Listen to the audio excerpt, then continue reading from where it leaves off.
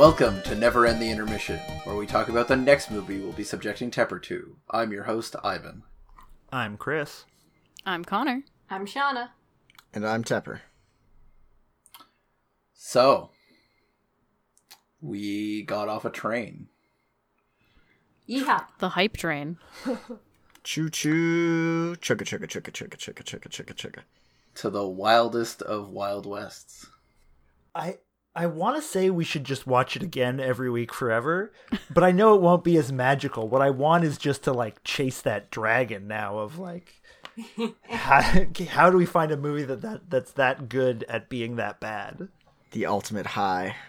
Yeah, you found a way to follow up. Well, I guess Shauna sort of found the way to follow up Warriors of Virtue. And yeah, now Chris just needs to find the third movie in the trilogy. Well, I can keep going. I really think the home runs are a crazy movie that you watched when you were a kid that is so very bad. But then sometimes it's boring. Like Thumbelina I thought was going to be a similar sort of thing, but it's kind of boring. Yeah, Thumbelina was pretty boring. Now it's it was based, at least in Thumbelina's case, it was based on a fairy tale, and that the structure of the fairy tale, from what I know of it, just doesn't translate very well to a movie. I mean, so was Wild Wild West, also based on a fairy tale. Fuck you, Chris. Yeah, Wild Wild West was fun. I could definitely watch Wild Wild West again and enjoy it. No problem. It similar to what I was saying in the actual episode, it has very similar feel and kind of place in my movie library as League of Extraordinary Gentlemen. I definitely like League of Extraordinary Gentlemen more, but yeah, this movie just has a kind of similar feel to me, and I like it for very similar reasons. Wild Wild West cinematic universe / reboot win. Come on, guys. Come on, Disney. League of Extraordinary Gentlemen and Wild Wild West. Same universe, yes or no? Oh. Yes. Seems likely. Hell yeah. I've never seen Extraordinary Gentlemen. Oh, you haven't? No. Damn.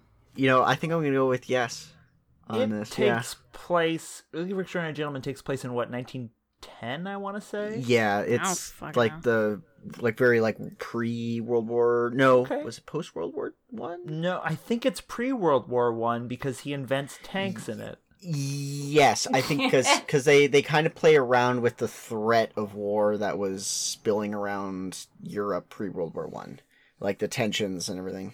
Yeah, I think it's Edwardian, if not Victorian. An alternate 1899. 1899? Oh, wow. Oh, so you mean he stole the idea for tanks from this movie, is what you mean. He didn't actually invent them.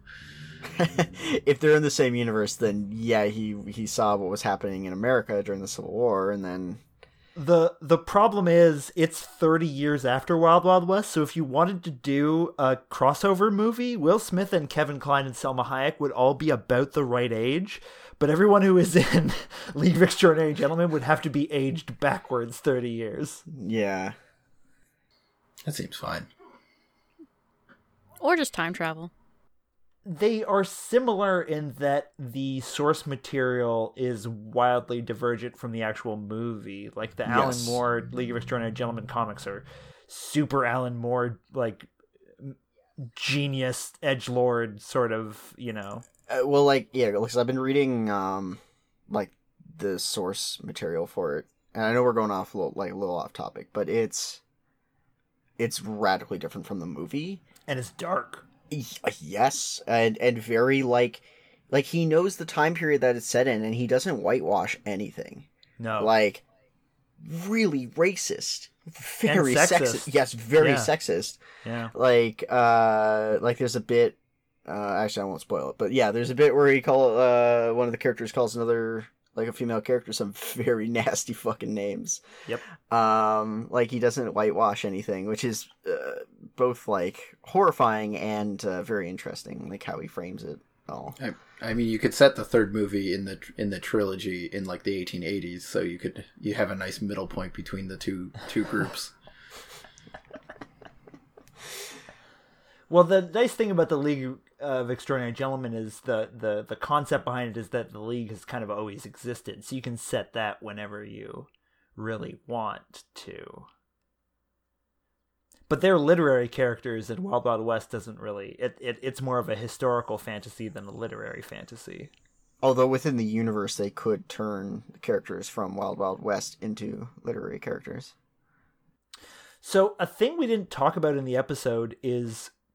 I realized why we thought Shauna would love it so much.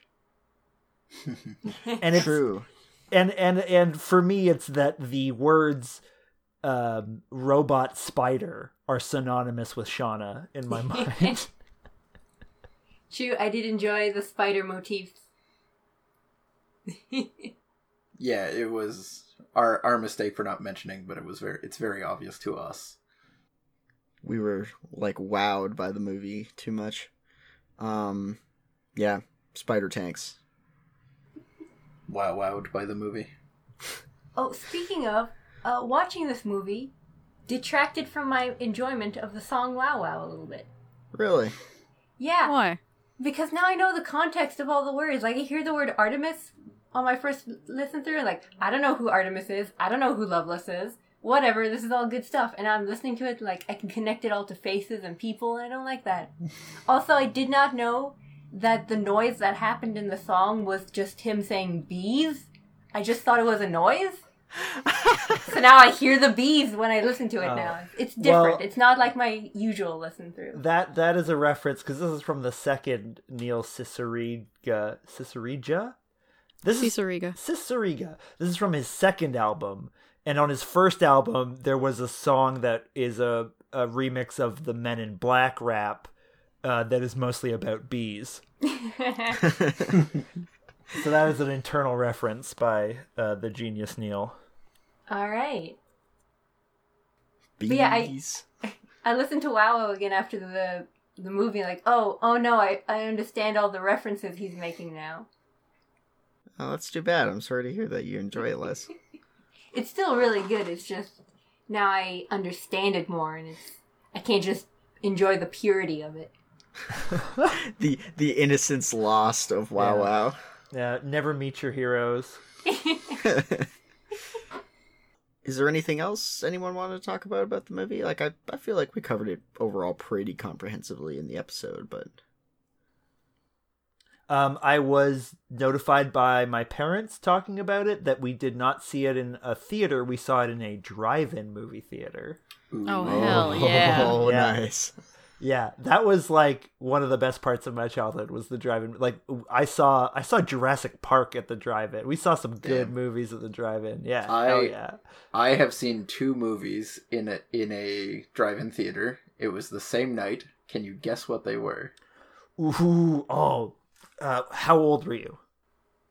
Well, that's really gonna give it away. Just like age range. I Pokemon. Guess. No. I was in high school. Oh, okay. Oh. Now I have to remember what the second movie was. Oh, maybe it was something bad then, like that Will Ferrell Land of the Lost. It's around the right time, but that is not one of them. Okay, that was my guess. You asked the correct question of how old I was, because if you hadn't, you would have never gotten anywhere close. It was... I don't actually remember what the second one was, but it was Night at the Museum 2. Ooh. Sick. I've seen plenty of movies at the drive-in, but I actually distinctly remember what the very last movie I saw at the drive-in was, and that was Mamma Mia. Oh. Here we go again. Guys, can we go to a drive-in? That shit's a great experience. Like, drive-in movie theaters are really fun. I've never actually gone to one. Oh, fuck. We can put Tepper in the trunk. Let me out of the trunk, please. Tepper, do you like mosquitoes and long bathroom lines? That sounds horrible. Why would you subject yourself to that? Welcome to the drive-in. do you like the operators of the drive-in charging $5 at the end of the night to jump all the cars that ran out of battery while running their battery the entire time the two movies were playing? You guys are making this experience sound like the opposite of what you were just describing it as earlier. It's like going to the cottage where you can list a ton of things that suck, but it's still pretty good. Like sand. Yeah. Yeah, there's a lot of sand at the drive-in. Oh, talking about the the cottage. The screen's made of it. It's really good if you have like a pickup truck and an air mattress though, because that just works out fucking fantastic. Can I one up you there? We had a station wagon. Oh, holy fuck. I may or may not have achieved the first of one of the bases of sex in a station wagon at a drive-in movie theater. Nice. Like I was a teenager in the 50s. Speaking of the last time we went to the drive-in...